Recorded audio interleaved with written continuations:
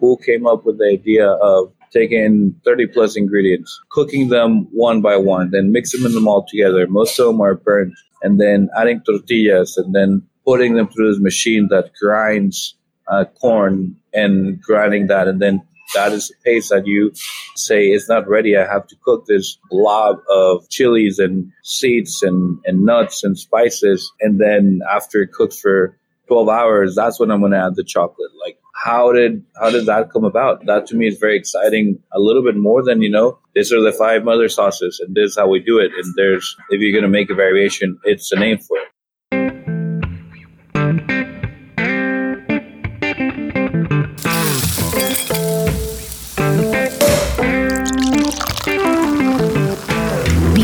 Every amazing flavor is an amazing human who has perfected their craft. Welcome to Flavors Unknown, a series of inspirational conversations with renowned culinary leaders. Discover how their cultural identity shapes their creative process. With your host, Emmanuel. Welcome to episode 89 of the Flavors Unknown podcast. My guest today is Chef Fermin Núñez from Suerte in Austin, Texas. I am your host, Emmanuel Laroche. I have been in the food industry for more than 20 years, both in Europe and in the US. And every other week, I have genuine conversations with culinary leaders from around the US, talking about their successes and challenges and how their cultural background influences their creative process. Please follow us on your favorite podcast platform, as well as on Instagram, Facebook, and Twitter at Flavors Unknown. You can find the show notes of these episodes and subscribe to our newsletter on the website flavorsunknown.com. Chef Fermin Núñez made the 2021 Food and Wine Top Chef list.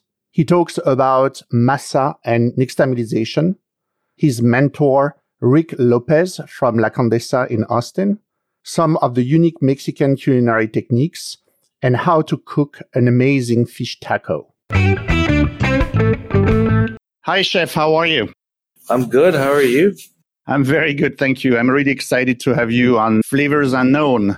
So first, I have to say congratulations, for making the top food and wine chefs list. Can you take us through the moment when you learn, about the fact that you made that list? So how did you feel about it? I mean, I felt great, of course, right? That's one of the things that as a chef, you always kind of want. When I was starting to be a cook, I would always see that list. And, as a young cook, I was like, that'd be cool to get that one day. I think it was one of those things that just felt so far away. And then it felt real. It felt amazing, not only for me, but for the team that helped me get here too. I think one thing that I never realized when I was a young cook and saw the chefs in the magazine, in the cover, and be that class, I never understood that there was a team behind them. I was just kind of focusing on the chef themselves. And that was one of the things that I had to realize after working. I'm just the person at the front, but there's a lot of people by my side that helped me get there. And that was one of the first things that I kind of realized. I got the call, and then, I couldn't believe it. Called my mother, called my sister, called my partner, Sam Hellman-Mass, who was my partner in the restaurant.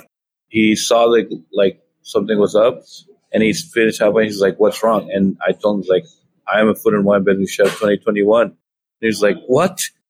When did you tell me? It's I just found out. I had this call. I didn't tell anybody. I didn't want to jinx it. You can't tell anybody. And how was the trip to Aspen? Aspen is a very, unique part of the world. It's very magical. It feels like a postcard every time you're there. And it's always fun to bring your food to different cities. The festival itself, it's huge, and it's a fun little thing to do. I was lucky enough to be there for celebration of all the food and wine venue chefs meet the rest of my class for the first time. I brought barbacoa, I put cumbias on, and I had a good time. So, that was a fun little thing that happened in time. And I will always remember not only being there myself, but also sharing that with Sam, my business partner, Jacqueline, my partner too, and also Rene Garza, who is my chef de cuisine, who's been here since day one, started as line cook, lead line cook, butcher, sous chef, and now he he's my right hand in the kitchen. So that was also something very powerful to share that with him. And so which connection did you make over there, or which chef did you stay in contact with after Aspen?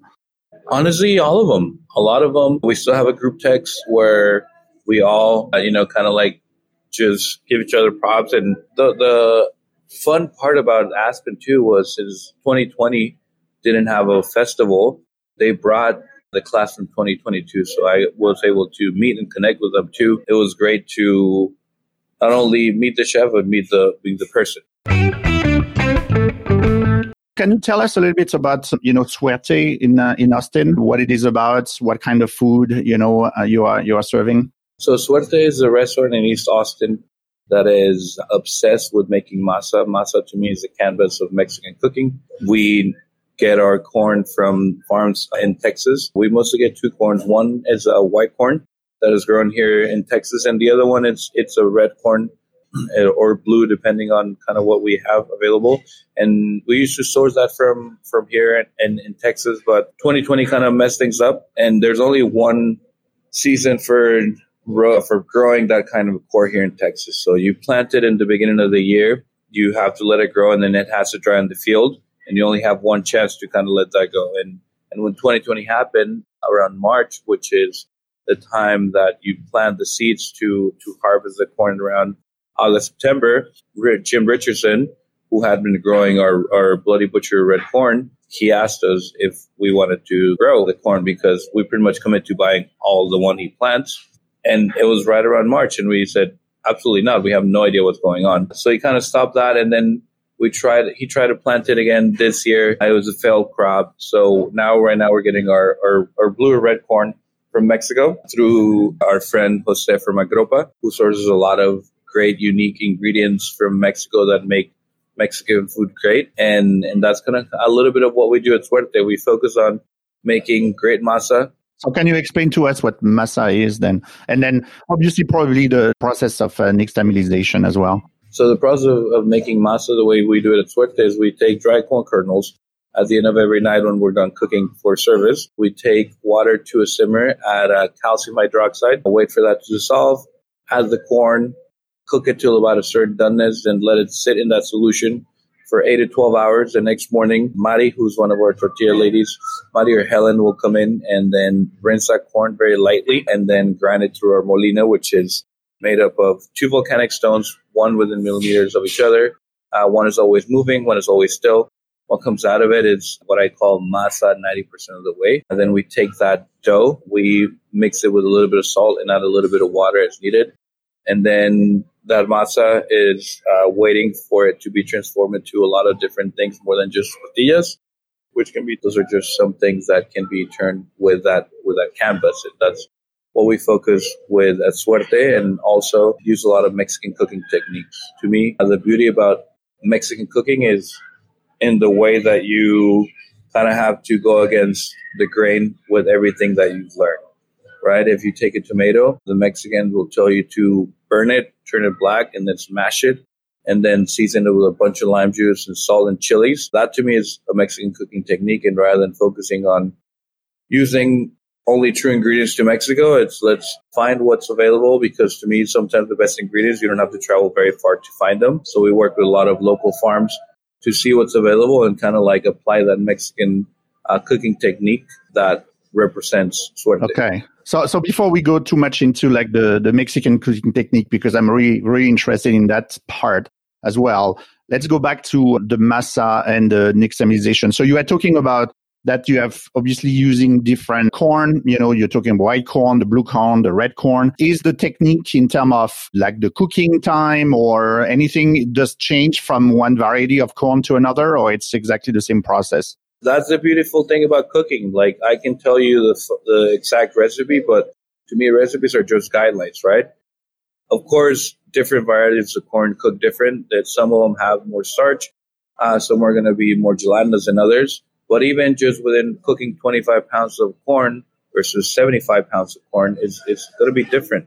So you have to do it by feel. And to me, rather than having a certain time that you have to cook something to, especially with corn, you have to know what you're looking for. So with the white corn, We start checking it about 10 minutes after it's been cooking, and then pretty much 5 after that. And then after that, it's kind of like, okay, what do we think? How much corn are we cooking? How hot was the water when we dropped it? And one of the things that you're looking for is when you take that corn kernel and you kind of just peel the outside skin, is it sticky enough? Are your fingers going to kind of stick together a little bit? And then when you bite through that corn, is it going to be really hard, or is it going to be soft on the outside and then hard on the inside? That's kind of what we're looking for. We want the corn to be about 60 to 70% still raw, because it's going to carry cooking. And also you don't want to cook the corn all the way, because then you're going to turn with very mushy masa. And with the red one is very similar to that as well, in the way that you're looking for that outer skin to kind of fall apart and have it be a little bit sticky, not as much as the white one, because you're not going to have a lot of gelatin in it. And then the doneness too is going to come a little bit faster, because that kernel itself, it's a little bit thinner than the white one. So to me, it's like, rather than telling you we cook the red one at 15, the blue one at 20, and the white one at 18, it's more about teaching you what to look for, because then I can trust you to do it in any size, in any batch. Okay.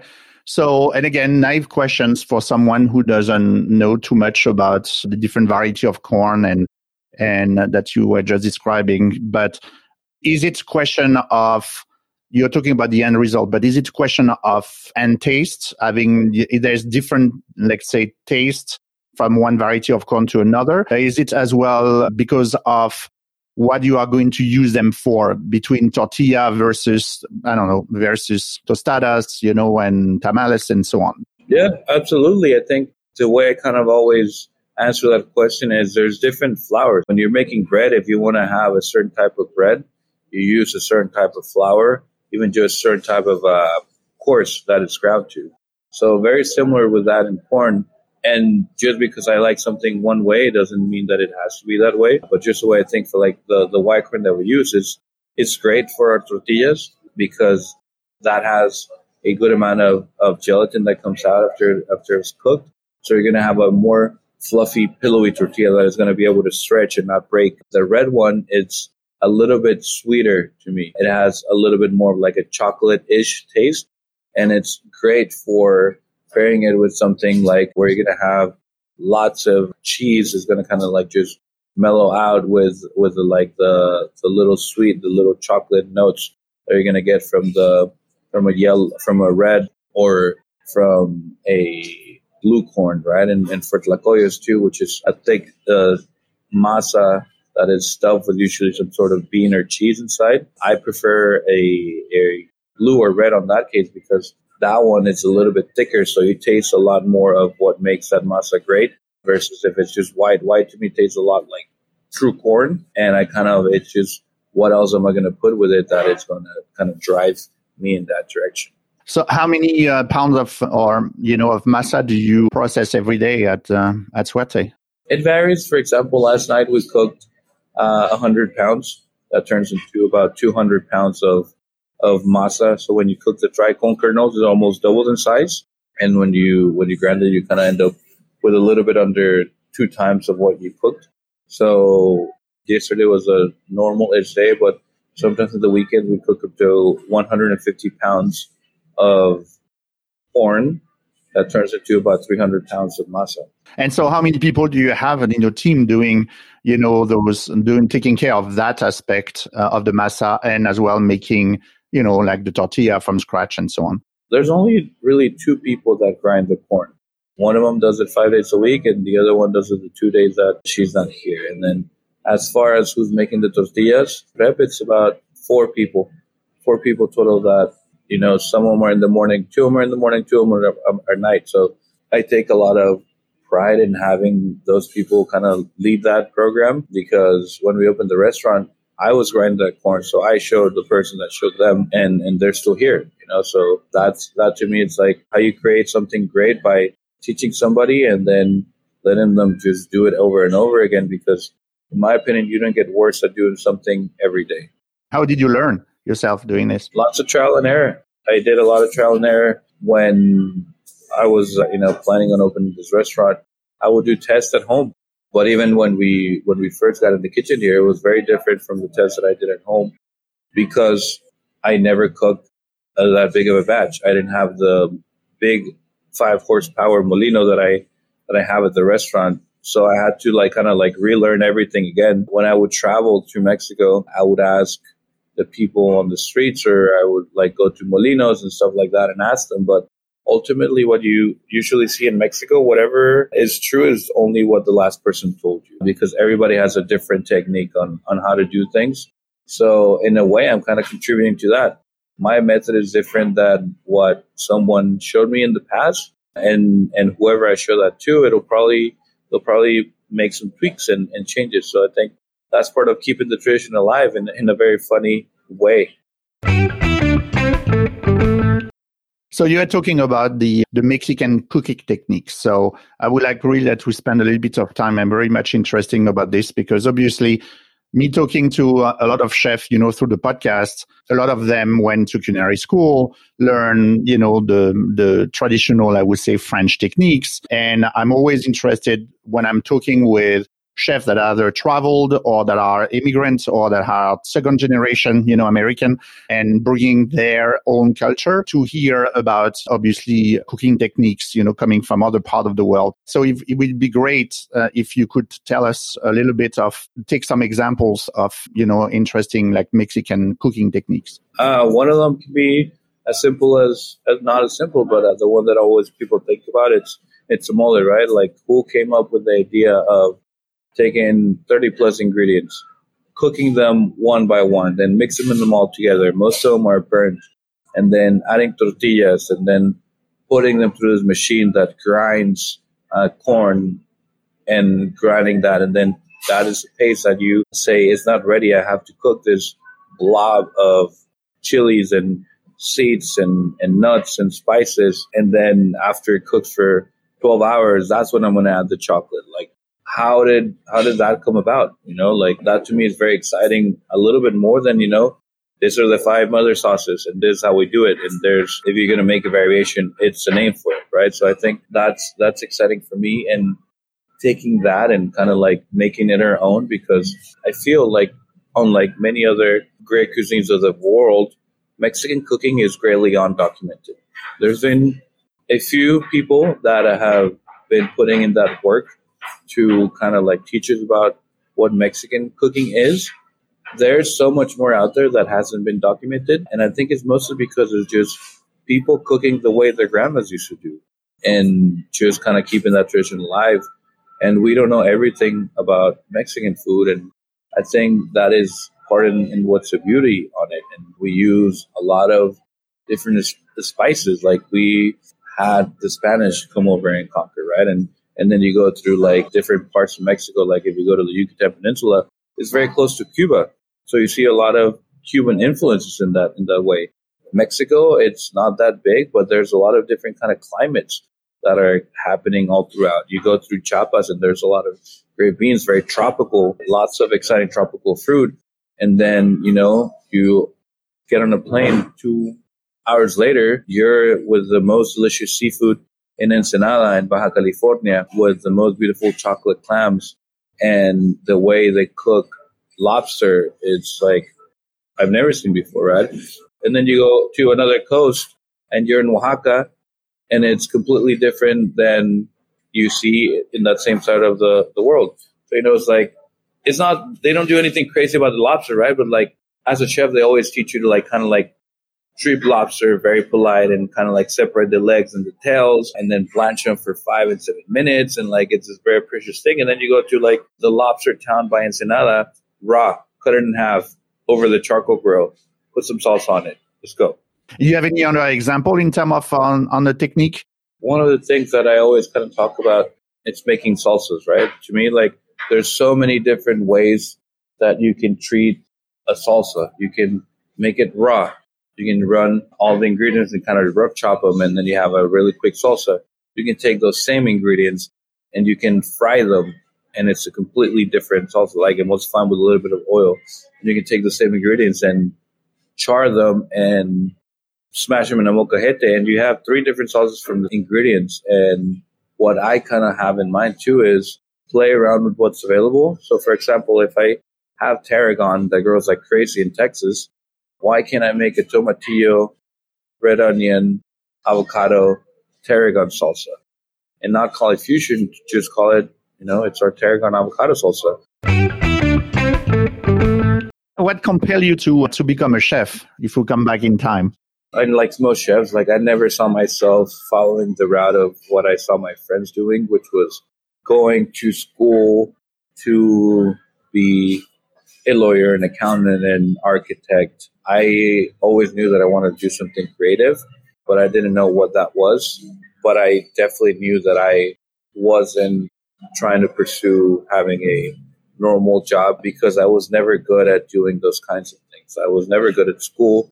And not because I tried and I wasn't good, it's because I wasn't invested in it. So I never took the time to actually care.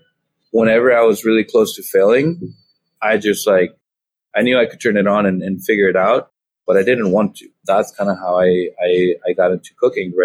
Read a book, Kitchen Confidential, then decided to go get a job and all those things. But to me, it was, the answer where I didn't see myself just living a traditional lifestyle where I went to school and then got a job and worked Monday through Friday, 9 to 5, and did that. I didn't see that for me. How was your experience? So as Mexican immigrants and to join, a culinary school and work in that profession? It's expensive. I'll tell you that. I was paying an international student fees to go to culinary school, and those are not cheap. But I mean, other than that, it was pretty normal. What you would expect to go to culinary school. There was nothing crazy that happened in that realm. I was just excited to be where I was because I started to fall in love for a lot of the parts of cooking that I had never been exposed to, and that was exciting for me. But mentorship is obviously very important in that industry. So, who were your key mentors, and what did you learn from them? I think the one that comes to mind when I always think of the chef that I am today, without a doubt, has to be Rick Lopez, which you had on your podcast.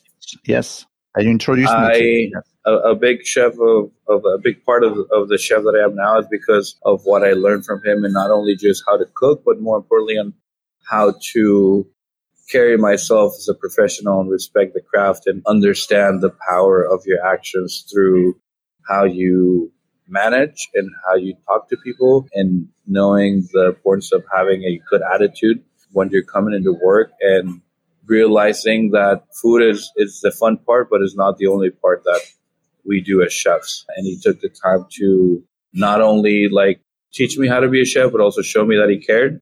And I kind of pass that on to the people that I have on my team too. And I am very lucky to have him kind of be the main mentor that I had to kind of just guide me through it. And when I got the call for the Best New Chef, I couldn't tell a lot of people, but I called him and I kind of thanked him for leading the way for me, because I now see obviously the great power that he had on me when we worked together. You are obviously originally from Mexico, then you went to school in San Antonio, you live now in Austin, you work in different, restaurants with some having Asian influence. I'm curious, what's your source of inspiration, and do you bring all those elements and all the experience, and influence together in your cooking? Absolutely. I think one of the things that make a great chef is their pantry, right? And your pantry is more than what you have in your fridge. It's also what you have in your head to kind of stock up on and go to places when you're trying to think of what you want to add to a dish. And for example, when I worked at Uchiko, after I left Condesa, I never had tamari of the quality that they had there. So I kind of just kept that in my back pocket as an ingredient to have, and same for white soy. That's very Japanese, but we use it here at the restaurant as a way to make our dishes a little bit of what we want to take them, rather than just thinking of the route of salt, right? And that's one way too that I've also influenced of our cooking through not only my experiences, but the experience of the people that work here and their travels, because we get inspired always to what the Mexican cooking techniques are and dishes traditional in Mexico, but also what we all like to do outside of work, which is, see what other people are eating on a random Tuesday and wherever in the world that you want to go. So that's really exciting. For example, our pastry chef Derek just recently went to Oaxaca not that long ago, and he had like in Oaxaca, he had like a little doma thing that was stuffed, but it used an hoja santa leaf, and he came back and he's doing something very similar to that for New Year's Eve. So that's exciting, right? And I don't think that opportunity would have come had he not traveled and gone there. Okay, so in your process, like creative process, are you more like spending time on your own, or this is like a collaborative process with your team? It's definitely a collaborative process. So when it's normal times, every Friday we do a tasting with all the chefs to kind of like see what is going to change on the menu, what we're all thinking about, and that's also open for any of the cooks that want to participate in that, because I think Suerte can only be so much if it's just me putting a dish after a dish after a dish, right? And to me, the power of having great people is also letting them become better and flex their memory muscles on other memory muscles, but their muscles on how to create dishes. And when we all get to sit down and eat the dishes before they go on the menu, that's exciting, because the ultimate product for the customer is going to be better than just one of us kind of putting up a dish to ourselves and then putting it on the menu. I give them direction on where we want to take the menu. Okay, we're going to have carrots in season. Let's do a carrot side dish. Or we haven't had rabbit on a while in the menu, so let's put a rabbit tlacoyo. And then I kind of let them take it in whatever direction they have. But I think also I personally work better when I have a little bit of constraints on what I need to do. And I feel that my team does well too, because if I tell them, make me a rabbit tlacoyo to put on the menu, it's easier than tell them, let's put something new on the menu. So that's kind of how the menu is always driven here at the restaurant. And it's something that I'm very excited to do. So it is like the first step, like ingredients that are available with the season from like the local suppliers that you have. That is it the first step on saying like, hey, we should, think about making something around that ingredients, on the menu. And then after that, everyone is coming with their, with their ideas on what it could be, or? Absolutely. Because I think that's, the best apples are going to be when they're in season, not in the middle of the summer. Going back to like, I work better when there's restraints rather than thinking, what dish can I make? I ate this beautiful apple. Let's make something with it. And then you kind of work backwards. And then it's easier for us to create a first dish that is going to utilize what is also the best in its time.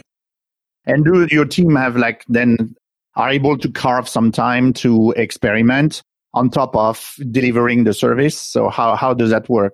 Yeah, we have a lot of people on our team that allow us to have the flexibility.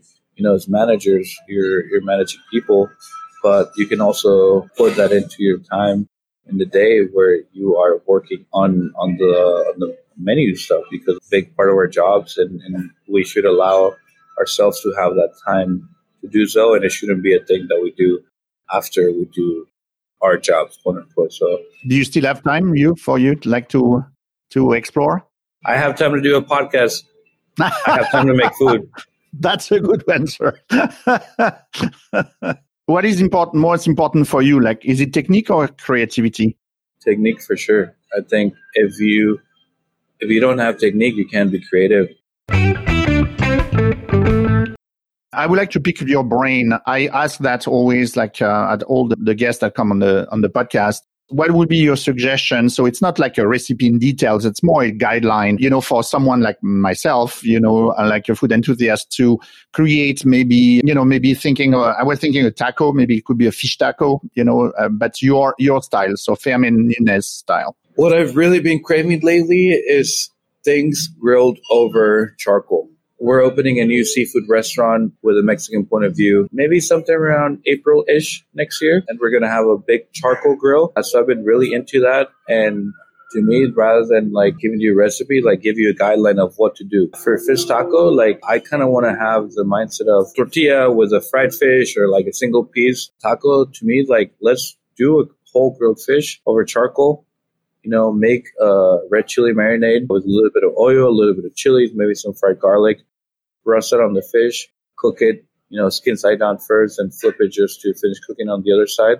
Make some tortillas, have them on the side, and pickles, whatever kind of pickles you want to have. Pickled red onion with a little bit of habanero if you like spicy, or white onions with a little bit of jalapenos that are not too spicy, and oregano, lots of lime juice and black pepper, some sliced avocados, some lime, some charred tomato salsa, and kind of like just serve everything on a platter with tortillas. And just because the tacos are not assembled doesn't mean that they can't become tacos. So that's kind of the advice I would give you. Just like grill some big fish and then just kind of like make whatever tacos you want. I don't like to grill really big fishes because I think when they're a little bit smaller, they're easier to maneuver on a charcoal, especially if you don't have like the whole big kitchen equipment. But something like a vermilion snapper, 1 to 1.5 pounds, like that would be very tasty on the grill. And so you mentioned jalapeno and habanero for, what's going to be with the fish. You were talking about the red salsa. So this is, what kind of chili do you use for that part? Is it the habanero as well, or? You could use, if you want it spicy, use serranos. If you can get your hands on some ají amarillos, throw that in there. If you can't get any high quality like fresh peppers, throw some dried árbol in there. So there's like plenty of different ways to go about it. It's kind of whatever route you want to take it.